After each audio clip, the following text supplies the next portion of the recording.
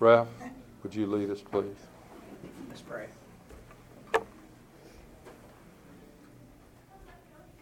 Holy Father, it's very joyful and a blessing to us each day as we are awake and see a beautiful day, see your creation, see your blessings.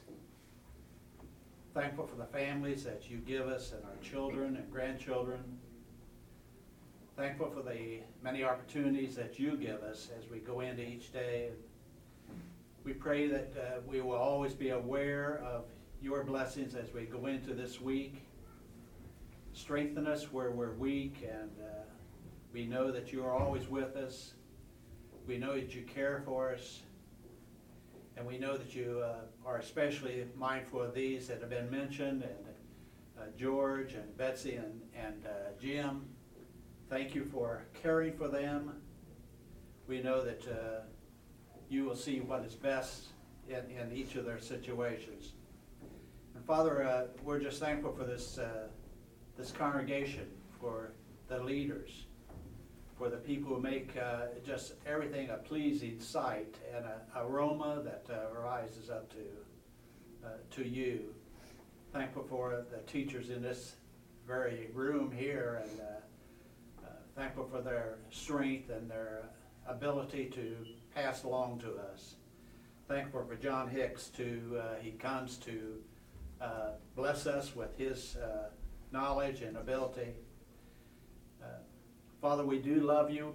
Bless us as we go into this week. Thankful for just everything that is ours because of you and through your Son that we ask this. Amen. We'll likely not have time at the end for me to remind you. Let's see.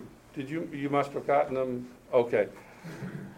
Leland will have handouts for next week. We will do a reading from Justin Martyr next week, and so be sure and get those handouts from Leland. You want me to help you with that?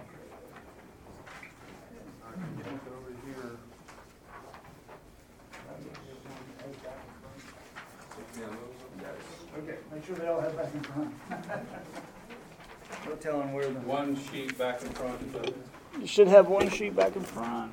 I got more here if you need any. Need more? Yeah, I'll need some extras here. Well, I'm grateful for the opportunity to spend some time with you. I'm going to erase this if that's okay. Oh, yes, please. Yeah. Sorry. No problem. Do that. First of all, I'm certainly not an expert on the state of the canon in the 2nd century. That is not a field I did any teaching in other than some general teaching. But I'm happy to introduce some ideas and become a resource of some sort here for you. What I want to do is when we give a handout, everybody starts reading it, and that's okay. Go ahead and read it. I'm all right with that. But what I want to do is take about a few minutes up here up front to just lay out a picture, and then spend some time talking about how what I've given you fits into that picture, and then we'll have some time for questions and discussion. So hopefully we'll have 10, 15 minutes at the end, just to kind of see where you want to go with this. If there's anything you want to ask about particularly, or you want to offer your own comment on, that'll be great. Look forward to seeing that. I thought I saw some people looking at it. Okay. So let me give you a big picture, first of all. This is just a big conceptual kind of picture. And we have, of course, the beginning of Christianity in an event. Whatever the nature of that event is. We call it the death and resurrection of Jesus, the Jesus event, the Christ event. But something happened. And out of that event, a community arose. This community grew out of that event by whatever means that happened. And what we get a sense of in these even in the early documents that we have, is that there is, within that community, a kind of centering reality. There is a sense of the event. And the event is what grounds this community. It's what shapes this community. It's what gives continuity to this community. And I'm going to call that the canon. Because Paul calls it that. Now, when we talk about canon here, we're not talking about written documents. We're talking about a centering reality, confession of faith about that event that norms in some way, or grounds in some way, or unites in some way this diverse community. Because this community is diverse. It's geographically diverse, it's ethnically diverse, it has diversity of understanding of practices. All we have to talk about is eating of meats, right, and that sort of thing, Jewish practices and Gentile culture. We have a big discussion about that in Acts 15, right? So there's a diverse reality here of this community, but there is a canon within it. There is something that norms it or gives it its unity, or everyone rallies around in some way or fashion. Now that canon is oral. It's oral at this point. And that oral canon continues. Even into the 2nd century, that oral canon is present. And it's known in the 2nd century as the rule of faith, or the canon of truth. And and we'll talk more about that in just a moment, but it's oral in character. It's not written. Some people write it down, but everybody who writes it down, it's not the same words. It's the same ideas, but not always the same words. In other words, this is not a fixed, written, official statement of some kind. It is rather the consciousness of the church that is exhibited in various communities. Now, as this community develops and grows and confesses this oral reality, what we know, of course, from what documents we have, is that this community begins to write. Begins to write. Depending on who you talk to, either 1 Thessalonians or Galatians is the first writing that we still have. There may have been others before that, but of what we still have, Galatians and 1 Thessalonians. So of those writings that we still have, well, we have something in the early 50s. We begin to see some writings come into being that we still possess. And as these writings develop, you get epistles, letters, and gospels. You get apocalypses,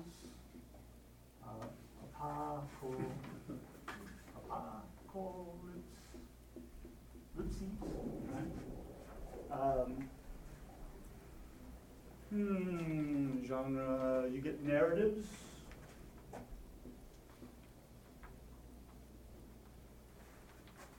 Trying to think if there's another genre there. You get visions, like Shepherd of Hermas. It's a series of visions, right? But let's keep it at this, because Shepherd of Hermas is kind of unique there. But you get narratives like the Martyrdom of Polycarp. But you get all these letters, like 1st, 2nd. This is more of a sermon. 2nd Clement's probably more of a sermon. So you kind of get homilies, sermons. Like Hebrews is probably a sermon. Histories. I'll put that in the category of narratives. Yeah, but history, that fits. So you get different kinds of genres appearing out of this community. This community is a writing community, right? And he continues to write into the 2nd century. So you have that list of apostolic fathers there, of writings. Now, in fact, the Didache is more like a church manual, right? So it's another kind of genre itself. So what happens is you have all these writings, and they're emerging from the 50s, let's say, all the way to the 200s. And so now that you have this diversity of writings and this community that's multiplying and growing and spreading across the Mediterranean world and out to the east as well, you start getting questions about, okay, which of these writings can we trust? Which of these writings really help us? And that becomes the question of canon. Do these writings, can they take on the status of canon? Can they take on the status of a norming measure, which is what a canon is, right? A measuring stick, kind of a norming measure. That there is something about canon that already exists in the community, and we see it in the 2nd century as a rule of faith. It's still there, and it has a norming capacity.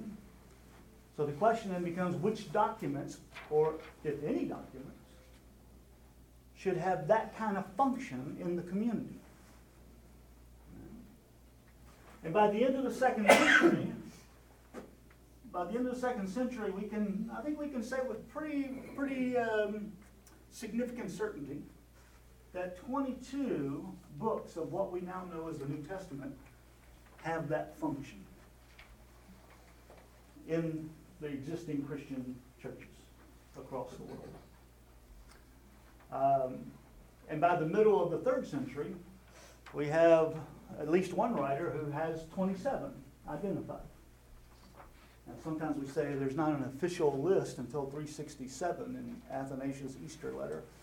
And in one sense, that's true. There's not an official list, you might say. But there's a functional list already going on. And one of the things you sometimes hear in popular culture is that Constantine decided what books belong in the New Testament. Well, that's just absolutely false. There's nothing true about that. Where that comes from is Constantine ordered 50 copies of the New Testament to be distributed to churches. He just ordered 50 copies. Something already existed, and he just wanted copies, right? And we have a couple of manuscripts that, at least one manuscript that people think, get out of here, Strahan. We don't want you in here. Oh no, and Lauren too. That's all right, we're keeping you in line. John. Now I have Can we sit up to. there We and got room over here. Now you see, I don't know why they call me in to teach the 2nd century canon. There's the New Testament guy right there. And then Lauren does stuff with hermeneutics and scripture. So, all right. Well, anyway. All right. I'm glad I have the opportunity to set my colleagues straight.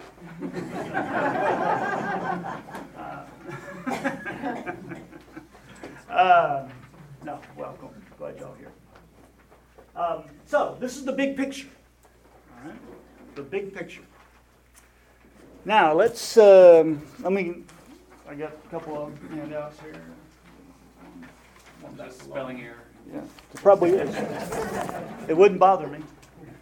So, with that big picture, let me start with Galatians 6, right at the top there. And really, I should have included verse 14. I don't know why I didn't include verse 14 when I put this together, but I thought I was including verse 14. I'm 60 years old, so that's part of it, right? That's part of it. So verse 14 should be in there, where Paul says that, I'll boast in the cross of Christ. And circumcision, uncircumcision don't matter. But a new creation is everything. As for those who follow this canon, kanoni here, this canon. See, there's an operating canon. For Paul, there's already an operating canon. It's not written down necessarily, because if Galatians is his first letter, question mark, he hasn't written anything down yet, right? That we still have. But he still has a functioning canon. There's something that norms the community, right? Something, we got room, we got a chair right here or back up here. There's something that norms the community. Now, that's oral though. It's oral. It's not written down.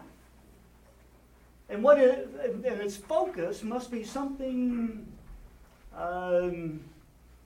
what we might call Christological, Christocentric. It's about the cross of Christ. Maybe it related to the event, whatever this event is, that this is what the church confesses and it norms. And so there's something that no other gospel, right?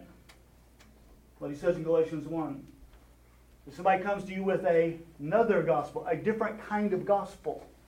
So there's already a criterion in Paul's mind between a healthy gospel and a different gospel. So that canon is already functioning for Paul, but it's not written. It's oral. It's the preaching of the church. Or, as we come to it in the 2nd century, it's known as the rule of faith. And I'll give you one example here of the rule of faith. And this is, he says, this is from Irenaeus.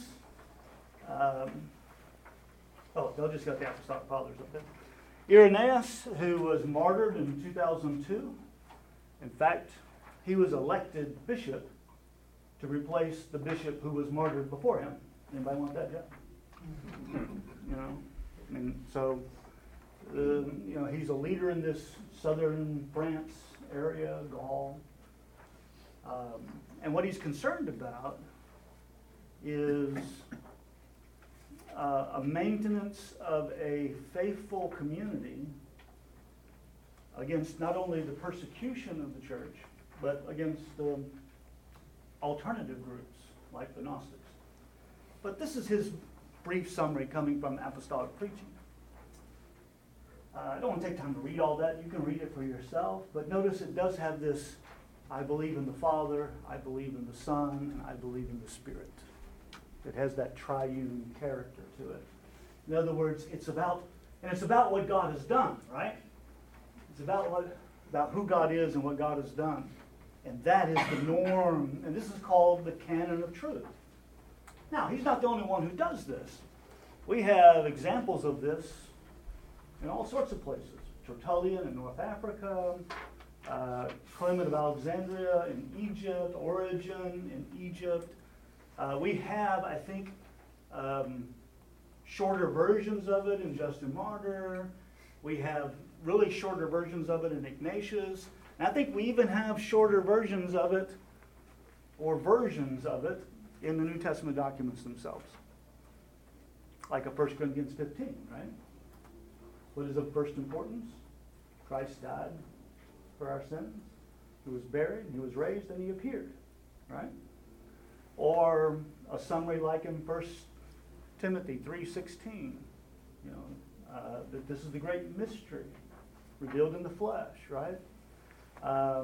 Or the summary of Peter's homily, I guess, with Cornelius in Acts chapter 10. We get the story of Jesus, of God who sent Israel and sent Jesus, and the Spirit is poured out. We get the triune story there. So in different places, even in the New Testament documents themselves, even in these early documents, you have reflections of this. It's never fixed. This rule of faith is never kind of creedally fixed. It never says, okay, this is it. This is the way we're going to say it. No, it's fluid. It's oral. But it is diverse geographically and chronologically. It reflects kind of the oral canon of the church. Right? So, as we see these documents in the 2nd century, begin to quote other documents or allude to other documents or think about other documents. We see later later documents like Ignatius, Barnabas, the Epistle of Barnabas, even the Didache, you can argue, is based on Matthew, at least some people think it is.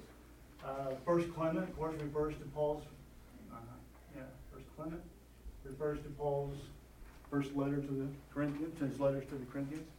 And so as you see these other writers referring back all the way through the 2nd century, now we got the question of what's going on here. Right? So by the end of the 2nd century, following the outline, and I'm going to maybe go another 10 more minutes, and then we're just going to open it up and see what you want to talk about. At the end of the 2nd century, there's this thing called the Muratorian canon. Muratorian canon. There have been a few scholars who want to put it later, like in the 4th century, but there's still a consensus that it's 2nd century. It has a list, and its list includes 4 Gospels, Acts, Paul's epistles, Jude, 1st and 2nd John, Revelation, but it doesn't include 1st and 2nd Peter, 3rd John, James, and Hebrews. It also adds the Wisdom of Solomon, which is more about Old Testament canon issues in some ways. It does say, okay, we also have these, the Apocalypse of Peter. People are thinking about that one, but we have a lot of disagreement about that. And then it says, the Shepherd of Hermas, but we don't read that in church. Now, when it says we don't read that in church, that tells you something, doesn't it? We make some kind of distinction. There are some books that we think are helpful and profitable, and they're useful, but we don't read them in church. Because we read only the ones in church that we think function in some way to norm the faith, to give the faith. In Irenaeus, we see him quoting all the New Testament documents except Philemon, 2 Peter, 3 John, and Jude. Tertullian, who is in North Africa, Carthage, North Africa. Clement of Alexandria, Egypt. You can see that at the end of the 2nd century, we got basically 22 commonly held books that people are using in church, they're using in the community, to norm the community, to appeal to them in some kind of authoritative way. In other words, it's a functioning canon. There's no kind of official list, of course. But the question is not what's an official list. The question is, what's its function? In the 2nd century, it's not about a list. It's about function. It's about how it functions. What books are we using to help us understand what we confess? What we confess this oral tradition, this rule of faith. And these books are helping us understand that. And we do have, by the end of the 2nd century, 22 books at least, that offer a kind of functional, norming text that help us understand what we confess. So, where did this come from? Why did we need books? Why don't we just keep the oral tradition going? Why do we even think about having a set of documents that are appended to Israel's scripture? When you read Justin Martyr, Justin's next week, right? When you read Justin Martyr, you notice that in the assembly, he's going to say, what we do is we read from the memoirs of the apostles and the prophets. In other words, what we would call Old and New Testament. Unfortunately, Old Testament first appeared in the Bishop of Sardis, Melito, Bishop of Sardis. He's the first one to call the Hebrew Bible the Old Testament. Unfortunate thing to happen, it seems to me. But anyway. So why have this kind of, okay, where are the books? Why even have that impulse? Well, you look on the back side, historical context, conceptualization. The early church was familiar with the idea of an inscripturated canon in some sense. These documents that come from the 50s and the first century, they're saying it is written. They're using the name Scripture, right? They're talking about Scripture. The pastorals, certainly coming from the first century, talk about, all Scripture, something written, right? So that's already part of the Jewish culture. What is written is important, right? So it's not altogether surprising that if the church conceived of itself as the renewal of Israel, that there might be new texts that would function alongside. I don't see that as a problematic conception, right? Especially since the idea of canon itself is still being discussed among Jewish leaders of the time. Functional use. Early documents were read in Christian assemblies. Paul says, when you get done reading this, I want you to read this letter to the Laodiceans and read the letter I wrote to the Laodiceans to Colossae. Revelation 1 verse 3 uses a word about read aloud. Read aloud. This is what the public reading. To publicly read is not just about, we want to hear from the missionary. It's also about a norming of the community. As Paul says in 2 Corinthians 10, verses 7 through 11, we can look at that in more detail if you like. But basically he says, I'm given authority. The Lord gave me authority to build you up. And whether I'm with you in person or in my letters, I'm doing my job.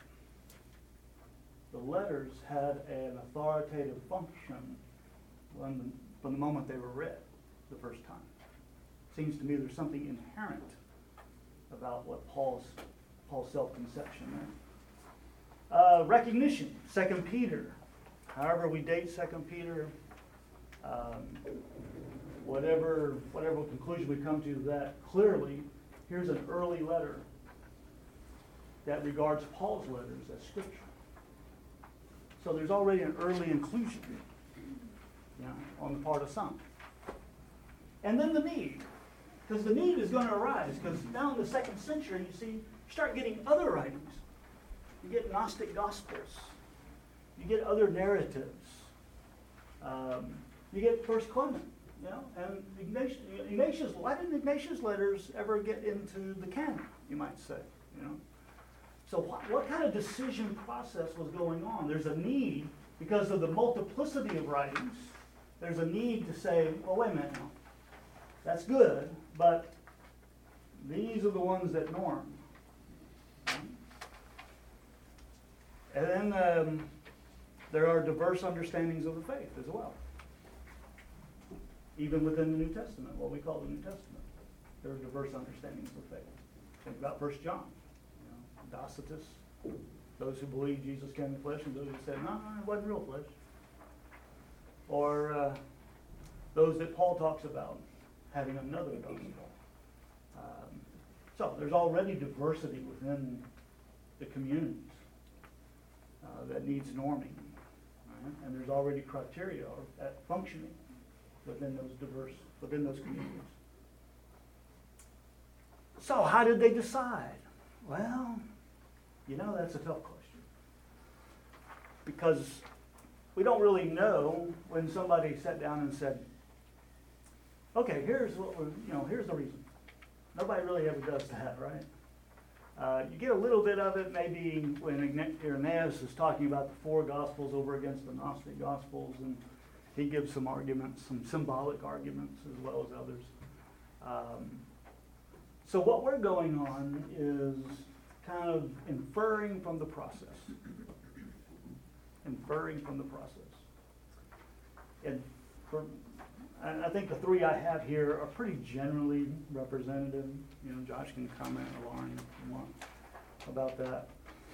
So one of the first functional criteria was apostolic origin. It had to have sufficient age. It wasn't just about being written by an apostle, although sometimes that is part of it. It had to have sufficient age. That is, if it came from the 2nd century, then, of course not. We're not buying that one. So it had to go back to the roots. In some way, it had to go back to the roots of this early community rather than the later community. Apostolic congruency. Was the document coherent with the rule of faith as confessed among the churches? In other words, you bring a document like the Gospel of Thomas, which was known by the early church, and the early church rejected it. Why? Because they saw things in it that they thought were not congruent with the rule of faith. And as a gospel, it didn't tell the gospel. Think about that. The Gospel of Thomas doesn't tell the gospel.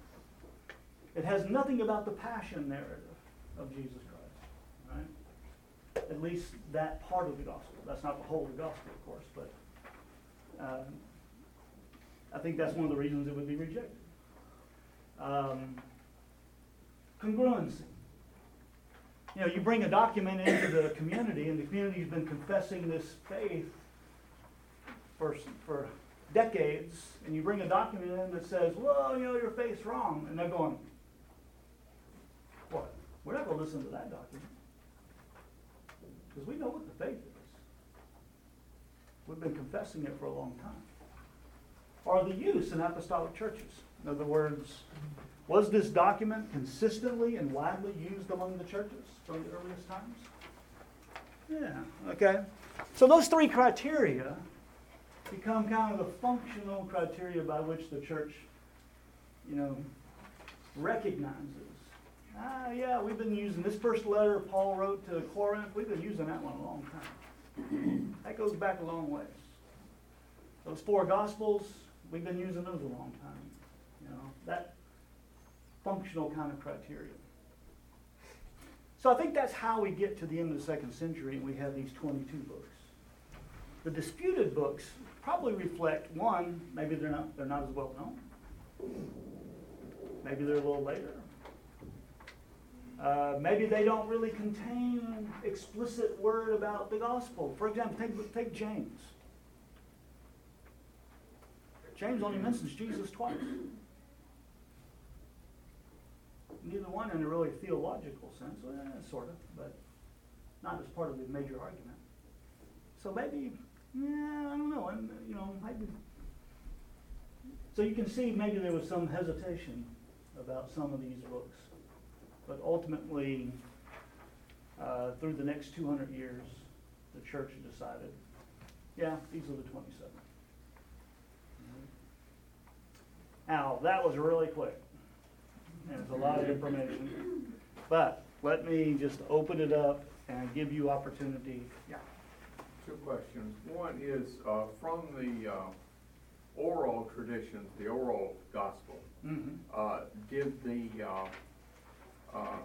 Apostles' Creed evolve from that, and when did it surface? Yeah, that's a good question. I think the Apostles' Creed developed differently. This was kind of a narrative, a fuller narrative. What we call the Apostles' Creed, I think has a different trajectory. It more or less comes back in some form or fashion, but it's more a baptismal confession. In other words, it goes back to like Hippolytus in Rome in the 3rd century has this baptismal liturgy. It says, do you believe in God the Father, maker of heaven and earth? Yes, I believe. Done. Do you believe in Jesus, Son of God? Yes, done. Do you believe in the Holy Spirit? Yes, done. You know, and that triune baptismal confession is very ancient. But the Apostles' Creed is really something that only appears in the West. And the form that we have it in now is really about 8th century. But it goes back to an old Roman creed, an old Roman baptismal confession, about somewhere around the 4th century. So it's later than the rule of faith, actually, the form in which we have it. Second question. Over the years, I've read more question about Revelation than any other book. Yeah. And that's really weird. And the question of the parts of Revelation. It seems Yeah. to be a possibility of 3 different documents Well, there's always, there can always be a question about the literary unity of a document, right? 2 Corinthians, people question the literary unity of 2 Corinthians. Or even the ending of Romans for some. Now, Revelation, the Apocalypse, one of the interesting things about the Apocalypse is that aside from the 4 Gospels, it's probably the most well-attested of functional use in the 2nd century church. It is more widely mentioned than any other book in the New Testament except the 4 Gospels. So every one of these, Tertullian, Origen, Clement, you see Irenaeus, of course, using it. It goes back to a fragment, the Papias fragment, that mentions Revelation, right? So it's one of the most well-attested books. In other words, there doesn't seem to be any question about it in the 2nd century. But in the 3rd century, you start getting questions.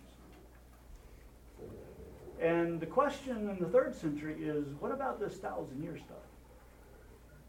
That's where the question starts coming in. And maybe even kind of the suspicion of all kinds of apocalypses. Just the very genre itself raises questions for some people. But in the 2nd century, there's no evidence of any questioning of the apocalypse or of any dividing. Of course, we don't have a lot of details about it, but Irenaeus, by the end of the 2nd century, he's quoting from all different kinds of parts of Revelation. And then you see in some of the apologists, hints at it as well. So yeah, I think it's probably as well-attested book as any in the 2nd century.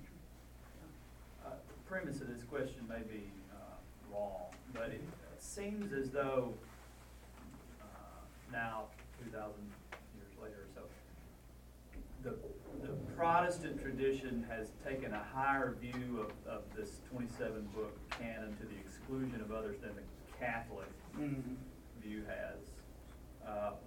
If that's true, what accounts for that in your estimate? Yeah, when you're talking about the Catholic or the Greek Orthodox tradition, there's no disagreement about the 27 books. The disagreement is about the books in between what we call Old Testament and New Testament, the Apocrypha. So which of these Apocrypha books, like Maccabees and Tobit and so on, that's the difference between Roman Catholic and Greek Orthodox and Protestant.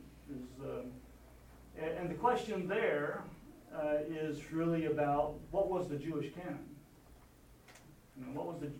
What Jewish canon did the church inherit? And Protestants have tended to say, maybe we ought to go with the Jewish canon, because when the received Jewish canon that emerged, say, in the 4th, 5th century, with some stability, is what the Protestants say, okay, that's what we'll go with. But Roman Catholics, because of the church's use of certain books like Tobit and Maccabees and Jubilee, Maccabees, they think there's much more value than the Protestants. So that's a debate about the Apocrypha. But in terms of thinking about Ignatius, it seems as though the Catholic tradition has definitely put more attention on that in that period of time than Protestants have. As a part of the canon, or as a historical piece? Just as a historical piece. Is that just a tradition that we've sort of shunned? Yeah. Maybe shun's not the right word, but at least in popular church culture, Protestants have tended to focus more on the canon. Yeah, and, part of that is, the way Ignatius can be used in a polemical way, one way or the other. Yeah. And so the polemics get involved in that. But it seems to me,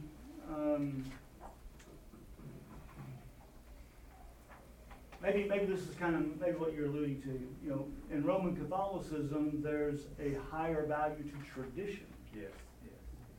And so the function of Ignatius within the tradition is more objective and received in Roman Catholic faith than it would be in Protestant. Because it was perceived as consistent enough with what you refer to as the rule. Of faith. Yeah, well, it certainly is consistent with the rule of faith. But the problem would be, but even Roman Catholics don't regard it as canon. Yeah, sure, right. Yeah. But they do regard it as high value of tradition. Yeah. So in that sense, yeah, there'd be a difference. And then some Protestants, kind of hesitant to go with what Ignatius says about a lot of things, like you can only have an agape feast or baptism if the bishop's present, or the whole monoepiscopate process and where that originated and what are its roots in what we call the New Testament. Yeah. So yeah. I mean, there's things to talk about there for sure, and there are differences. Got a few more minutes. Anybody else have a comment or a question? Yeah. You said that it was unfortunate that they had called it the Old Testament. Yeah. Why? Why is it?